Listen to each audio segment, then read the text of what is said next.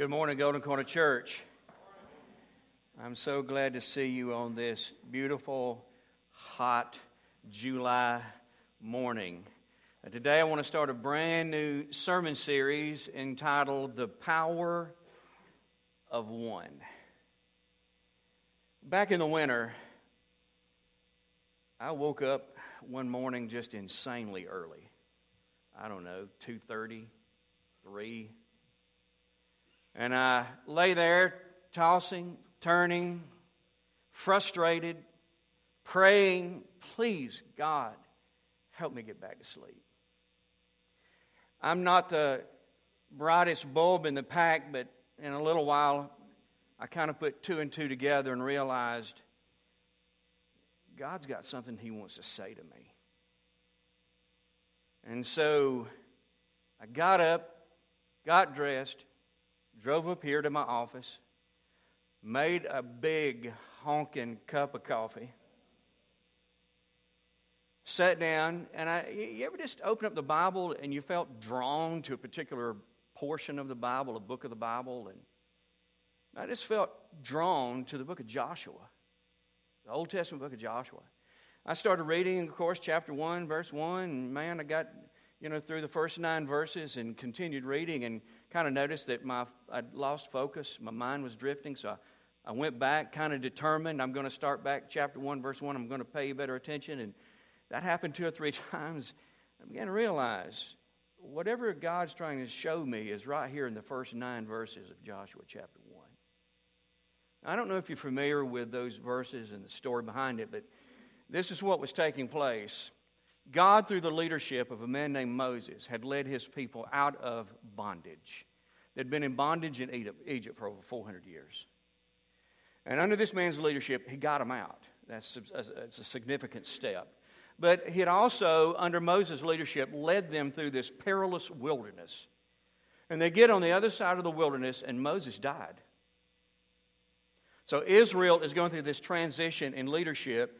And the man that's going to take over from Moses is a guy that Moses had groomed himself. His name was Joshua. In Joshua chapter 1, the first 9 verses, God and Joshua are having a conversation. And God says to him, okay, Moses is dead. I'm going to give you the Hodge paraphrase, okay? Moses is dead. He's gone. And kind of like, well, it was a good thing to get out of Egypt. That was a great accomplishment. I know you're glad that's behind you, and man, it's a good thing to get through this wilderness, and I know you're so glad that that's behind you. But Joshua, I'm not done. I'm not through. The whole idea of getting you out of Egypt and getting you through the wilderness was so that I could one day give you your own land. Man, a special place where you and the Israelites can live, and that land is just beyond the Jordan River where you're now camped. Essentially, God said to Joshua, there's more here. There's more I want you to experience. There's more I want to give you. There's more I want you to accomplish. And Joshua, it's time for you guys to pursue this. And Joshua, you're going to lead them.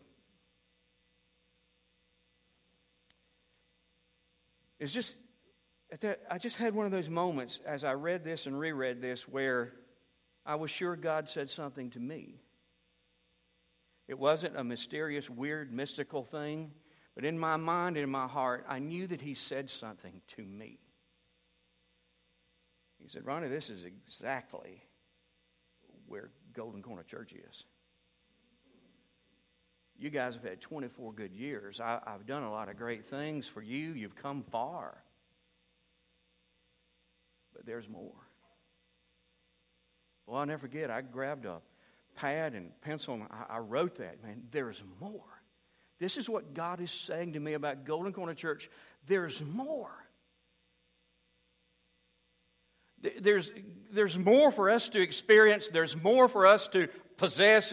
There's more for us to accomplish. And this is what God said. And Ronnie, it's time for you guys to pursue it. You got to take the lead on this. So you know what that means, don't you? I'll tell you what, over the next several weeks, let me tell you essentially what we're going to be doing. We're going to be pulling up the tent stakes. We're going to be packing our things together.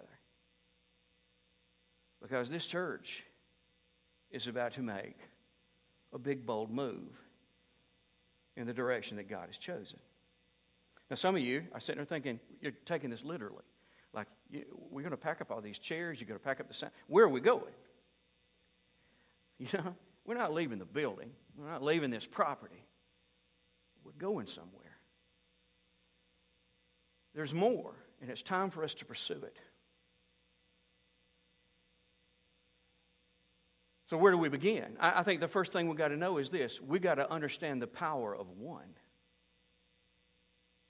The power of one. Over the next few weeks, we're going to learn some things about Golden Corner Church. And I think we're going to identify some steps that each one of us has to take. If we're going to experience and accomplish more. You know, if you were to ask me, I'm the senior pastor here. If you were to ask me, Ronnie, if you could choose one adjective that would be used to describe Golden Corner Church, what adjective would you choose? And I know what somebody over here just thought. You thought, I know the word that Ronnie would choose. He would choose the word contemporary. That's what you would want Golden Corner Church to be described as a contemporary church. Wait, now somebody right here, I know what you thought. No, that's not it. I think Ronnie would want Golden Corner Church to be described as a popular church, a well-known church. Now, wait a minute. Somebody over here, I know what you thought. That's not it. You thought Ronnie, like any other pastor, would love for Golden Corner Church to be known as or described with the adjective large. He wants Golden Corner Church to be a large church. Now, I got to be frank with you, okay? I want you to know something about me as your senior pastor. I really don't have any aspirations for Golden Corner Church to be popular, large, and I really don't care much if we're described as contemporary. If I could only choose one adjective that would be used to describe Golden Corner Church, you know the adjective I would choose? Transformational. That's the one I would choose. I want you to know that about your pastor. It is my goal. It is my aspiration. You know, everything I do, I'm doing to try to move us in the direction that you and I could become a transformational church. You ask, Ronnie, what in the world does that mean? I want Golden Corner to be the kind of church God uses to transform people. I want lives to be changed at Golden Corner. I want to see people changed for the better and changed forever. I want to see the unsaved saved, and I want to see the saved being transformed into Christ-likeness. I want to see people raised from spiritual death to spiritual life. I want to see some people who were hell-bound become heaven-bound. I want to see Jesus recreate some people from the inside out, transforming them into absolute new creations. I want to see an exodus of people flooding out of the kingdom of darkness and entering into the kingdom of light. I want to see people who have been far from God growing closer and closer to Him. I want to watch as God's kids grow from spiritual infancy to spiritual maturity. I want Jesus to use Golden Corner as a means of continuing His work so lots of lives are changed for the better and changed forever. I want us to become a transformational church. So here's the all-important question for this morning. What would that take?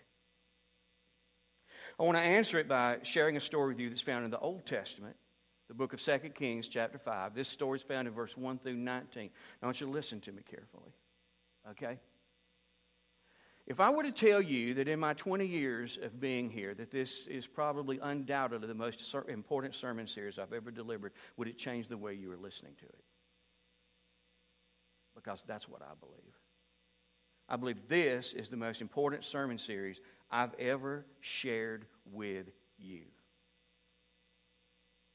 Try your best to get what I'm saying.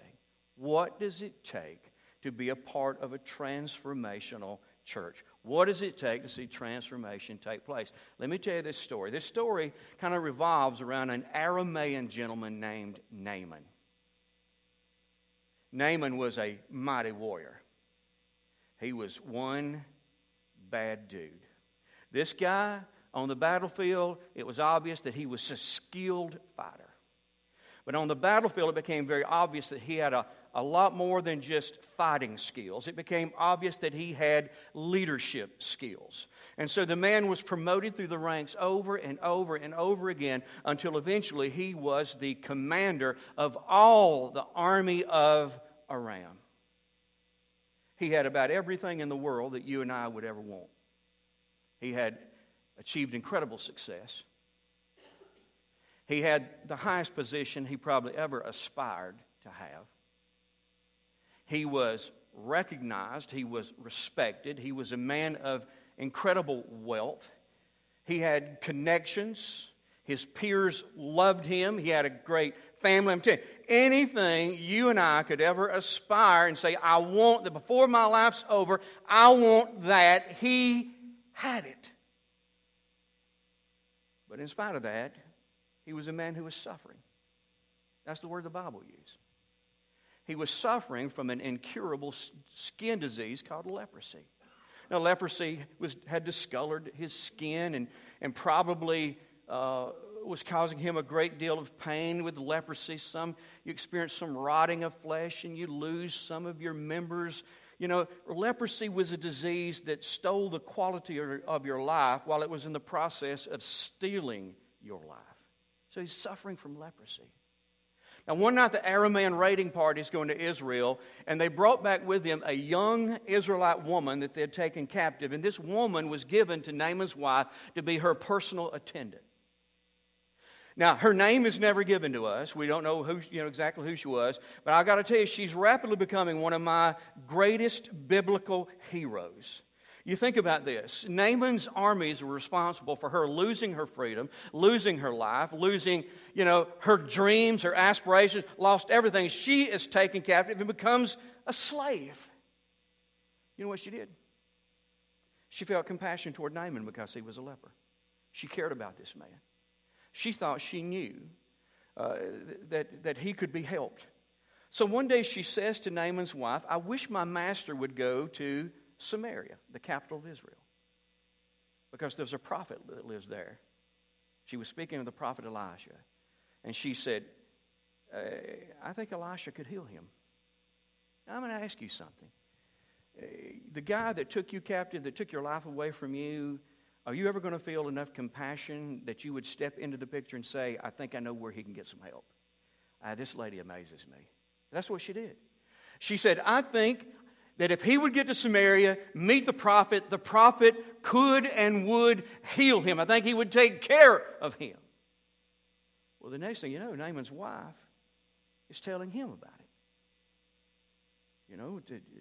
Today, perhaps, I was talking with our servant girl, and she told me that there's this guy in Samaria, a prophet that she believed could heal you of this leprosy once and for all.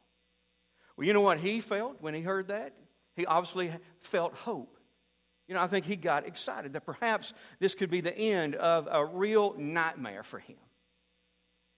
So you know what he did? He goes to work to see his boss, the king of Aram. And he makes this pitch. He sits him down and says, I got to tell you about something. Got this little girl that works for us. She shared something with my wife. She told her that there was a guy in Samaria, in Israel, that could probably heal me. And he's telling the king, he's telling his bosses, because you know what he's wanting? He's wanting some time. He wants his permission to take a leave of absence and go to Samaria and see how this would unfold. Well, you know what his king said? Well, absolutely. If you need some time off, you get some time off. And furthermore, I'll tell you what I'll do. I will handwrite a letter introducing you to the king of Israel. So obviously the king of Aram and the king of Israel knew each other. They were on some kind of speaking terms. I'll write the letter introducing you and encouraging him to do whatever he needs to do so that you're healed of this leprosy. So he was cooperative. So Naaman goes home and he starts packing for the trip. He puts together a team of his buddies, probably some of his officers, I believe. He packs 750 pounds of silver, 150 pounds of gold, and 10 changes of clothes. Now, why was he doing this? I think he believed that anybody who would heal me of this is probably going to charge a great deal, and I believe he's making sure that he's got enough to pay for this healing. And so they pack everything up and they go to Samaria.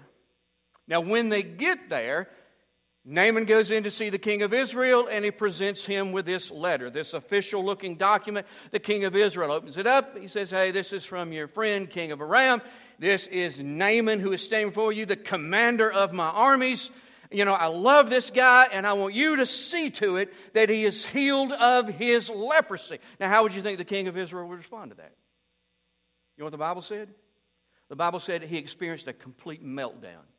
The dude stood up, looked around his court, tore his clothes, and shouted a question to everybody. He asked him, he said, am I God?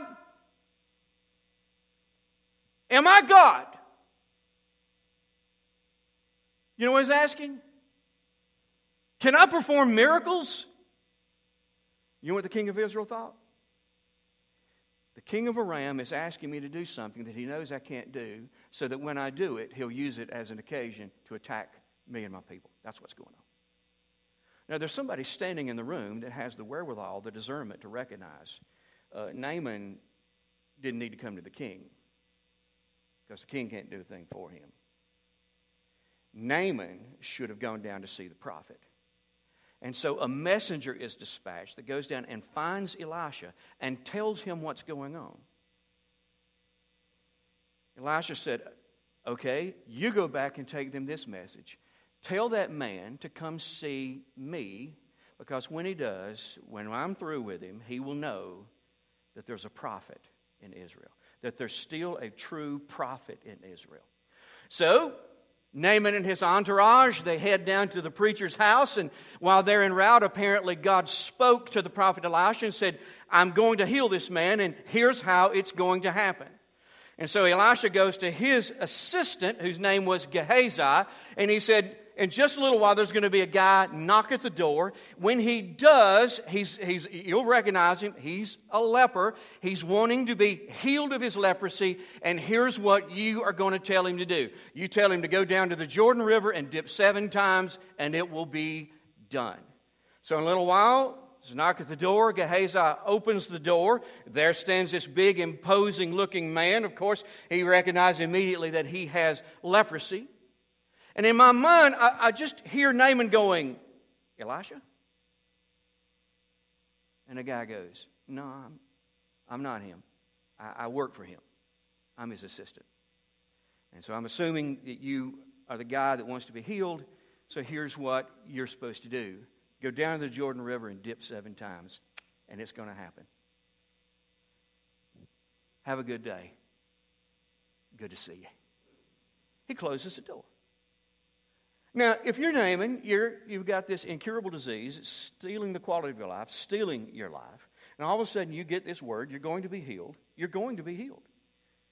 This is all you got to do. You got to go down there. How are you responding? Don't you feel a great deal of relief, happiness, joy, that kind of thing? You know how this guy responded? The Bible said he stalked away in a rage. Get this. Stalked. I like that word. Can you kind of see him kind of stiff-leggedly walking through Elisha's yard? And man, I'm telling you, he is enraged at this. And so the guys that are with him, they gather around and they said, boss, what's the problem here? You know what he said? I thought I was at least important enough that the prophet himself would come out and talk with me. But instead, he sent that jackleg assistant of his out here to talk to me. He was insulted by that. And he said, it didn't go down the way I thought.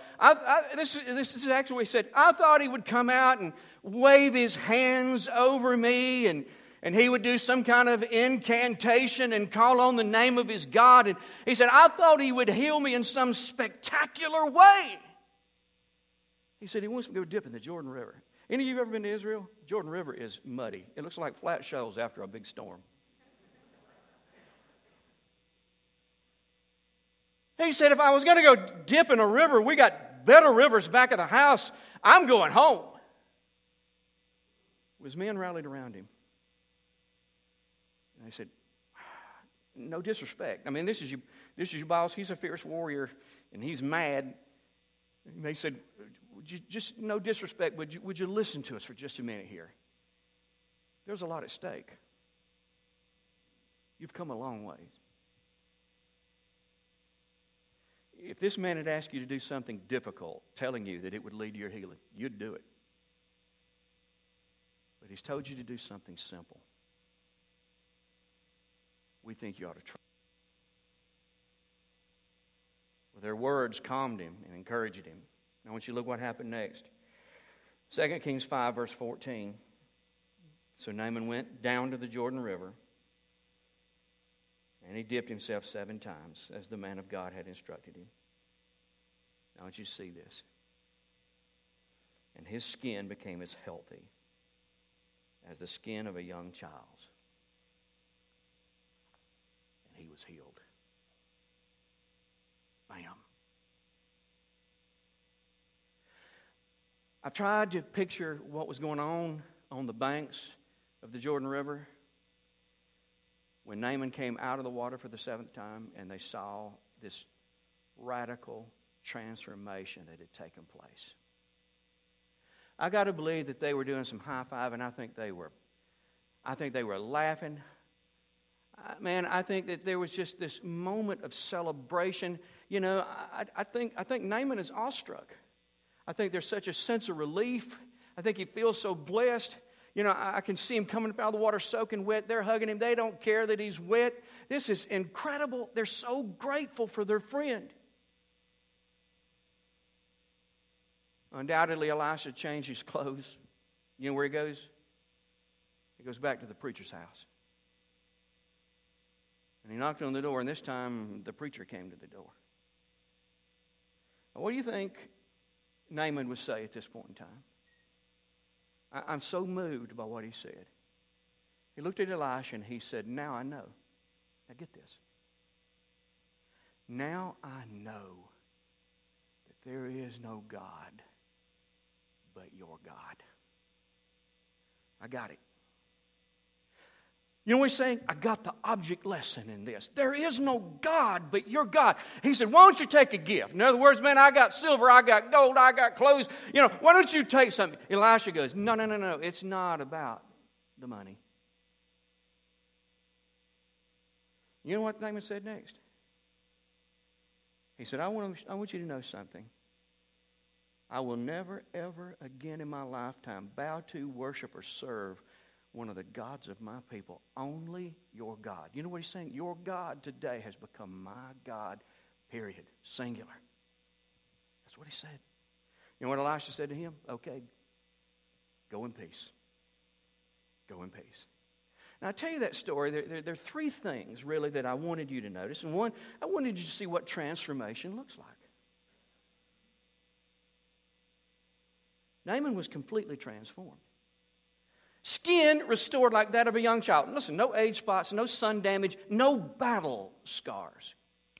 Gone. This horrific, incurable disease was purged completely from his body.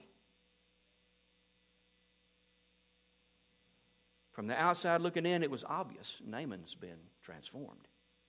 However, there was a whole lot more to Naaman's transformation than what met the eye.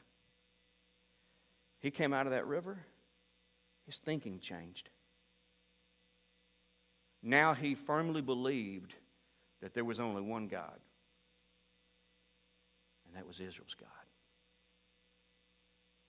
His relationship with God changed. He came out of the river. He made a commitment to this one true God. From this point on, you'll be my God. His values changed. From this point on, his new God would take first place and be given absolute priority in his life. His behavior changed. He said, Elisha, I promise you this. I will never, ever again worship or serve any other God, not the gods of my culture, other than your God, who has now become my God. Naaman was a new man. He had been transformed really from the outside in. Guys, that's what transformation looks like. The transformation I want to see take place at Golden Corner Church is a lot like that. I think the only difference is I want to see a transformation that starts on the inside and works its way out. Man, I want to see people saved. I want to see them accepting Jesus. And I want to see them enter into the process of growing up and watch them evolve into Christ-like people. Watch that salvation work its way to the exterior so that you can see that these people have been radically transformed from the inside out. Now, there's a second thing I wanted you to see here, and that is that only God can change a life. Who was responsible for this transformation? You know, I think a lot of folks would say Elisha. Naaman recognized who was responsible. When he goes to Elisha's door, he said, now I know that there is only one God, and he's the God of Israel. He knew who to give the credit to. See, guys, transformation is the work of God. It's the byproduct of a work of God. There's a third thing I want you to see. I want you to see that God uses teamwork to transform lives. This is a big one, man. You ready? Everybody kind of regroup. Third thing I want you to see, God uses teamwork to transform lives. Whom did God use to transform Naaman? You say, well, of course, Elisha. Well, Elisha did play a key role in his transformation, but is he the only person God used? Now, let's go back into this story just for a second. I want you to think about something. Where did this transformation all begin? There was a little girl whose name we don't even know, who cared about Naaman. And she thought she knew where he could get help. And she cared enough that she spoke up and said, I think this would be worth a shot. Started with her. Does Elisha ever get a chance to be a part of this if she doesn't speak up? Well, then somebody else said, I think I'm going to get involved. Naaman's wife, she now had this knowledge in her. She said, I think I'm going to share it with him. Naaman's wife chose to get involved. She did what she could. She passed this information on. Naaman goes to see his boss, tells his boss what's going on. His boss says, I think I'll get in on this. You need time off? You got time off. You need a letter of recommendation, introduction? I'll give you one. So now he's getting involved. He said, yeah, go.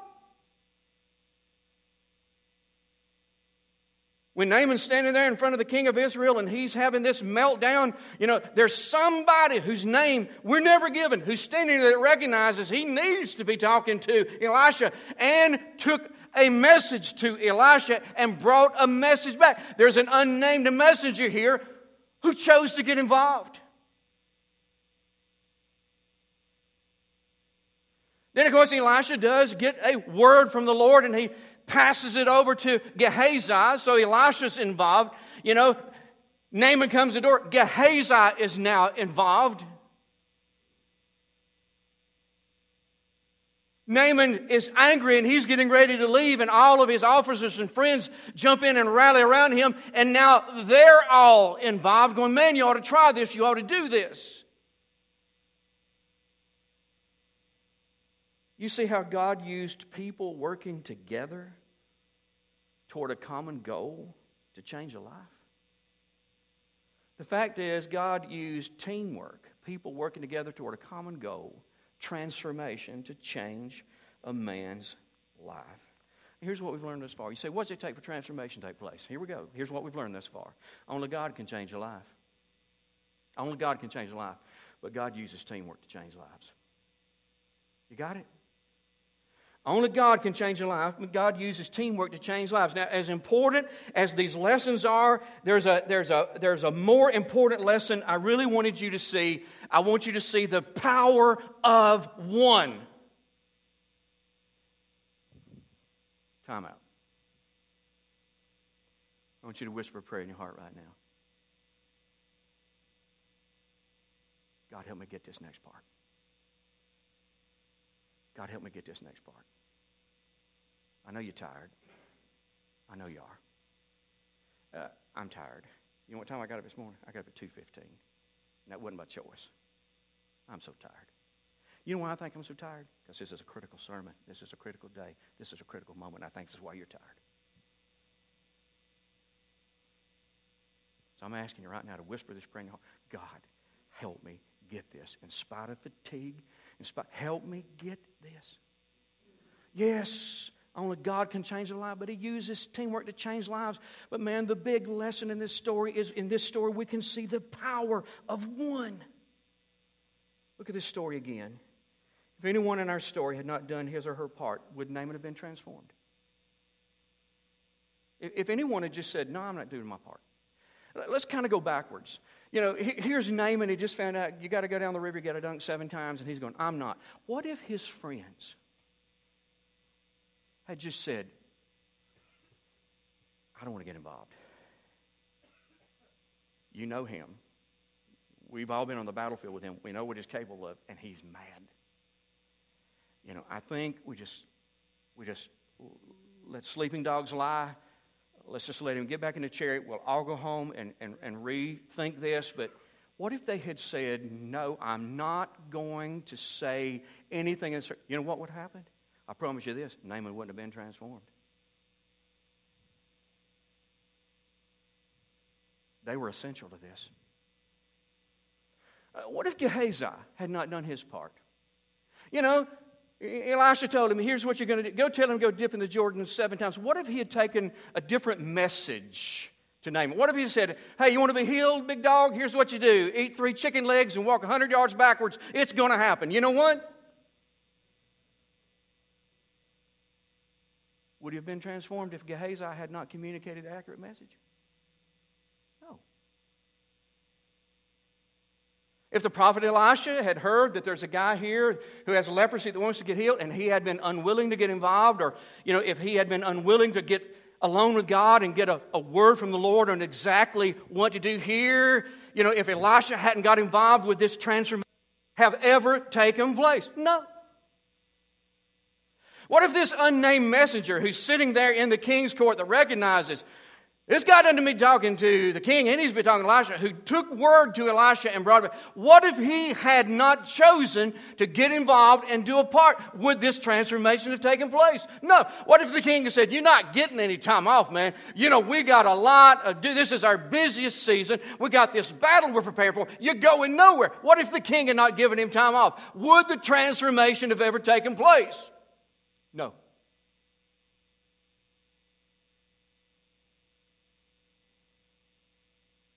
If Naaman's wife listened to the servant girl and just thought, I'm not sharing that with him. I don't want to get his hopes up and set him up for one more disappointment. And she says, I'm not telling him about this guy. Would the transformation have taken place? No. If the servant girl bows up and she's mad about what Naaman has done to her and she says, I know what he needs, but I'll never tell him, would this have ever taken place? The answer is unequivocally, absolutely no.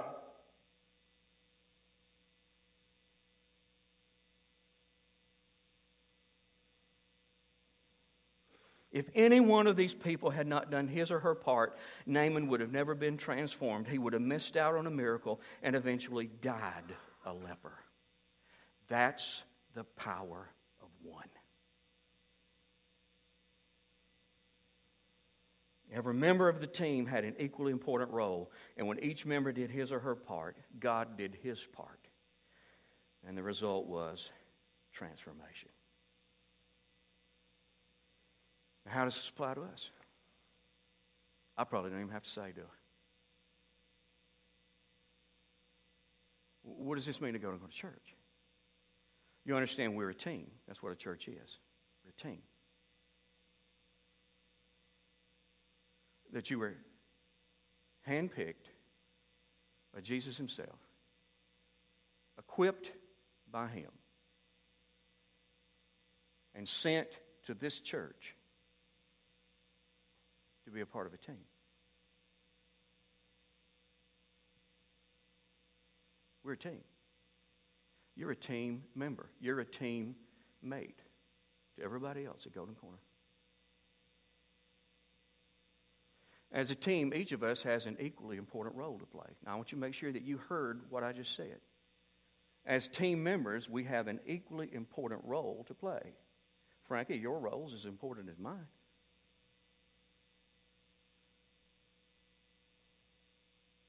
Karen, your role is as important as Frankie's.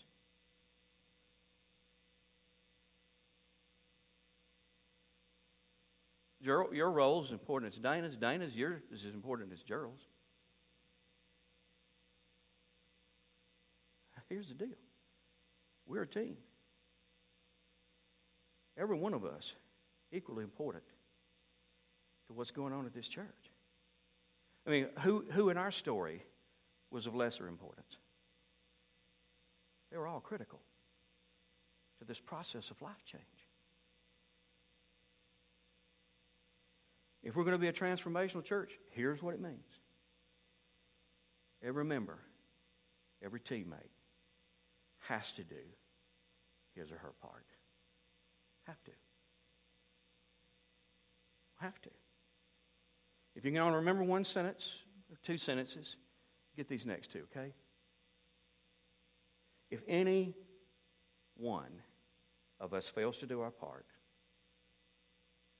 someone's life isn't going to be changed. That's the power of one. If any one of us fails to, just refuses to do our part, someone's life isn't going to be changed. Now, you know what? You don't like to think about that. I don't like to think about that. You know why? Because that helps me understand that I'm responsible for my fellow man.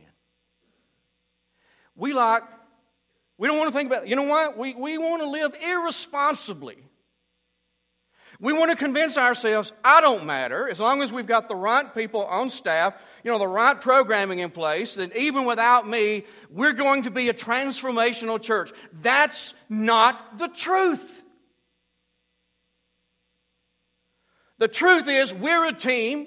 Everyone has a role, and everyone's role is equally important to anybody else's role. And when you and I fail to perform our role, somebody's life down the road is not going to be changed. That's the result. That's the power of one.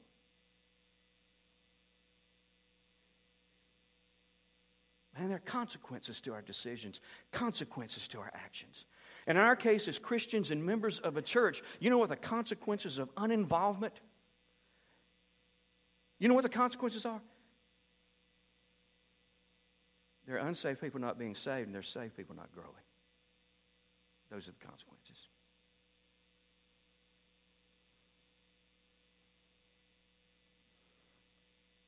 Holy moly. I could reap some real consequences from taking you this late from our children's workers So let me just make this. Let me wrap this up. In light of what we learned, what we're going to do. Here's what we're shooting for, guys. We all got to do our part. We all got to do our part. I think for us to do our part, one of the things we've got to recognize is that we all have a role, and it's equally important. We also got to recognize the consequences of refusing to do our part. When you and I make a conscious decision, I'm not doing what God sent me to that church to do. That's just the way it is. I don't mind going. I don't mind listening, that kind of thing. But I'm not going to do anything. You understand that you're choosing to prevent somebody from being changed. That's the decision.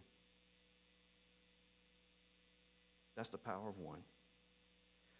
So to do our part, we've got to recognize how important we are, that we are part of a team and we are important. We've got to recognize the cost of not getting involved. But you know what we've got to know? We've got to know what our part is. What is our part?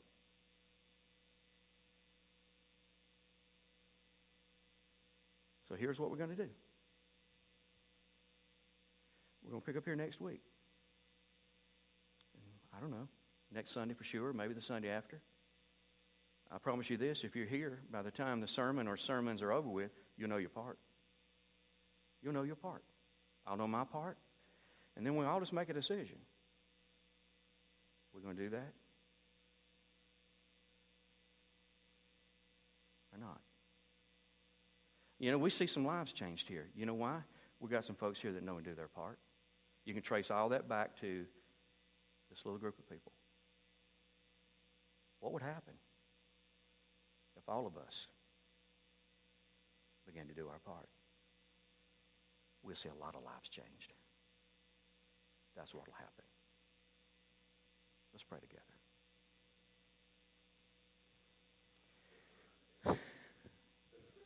Father, I just pray this. Sunday by Sunday, Sunday by Sunday, you just lay the block.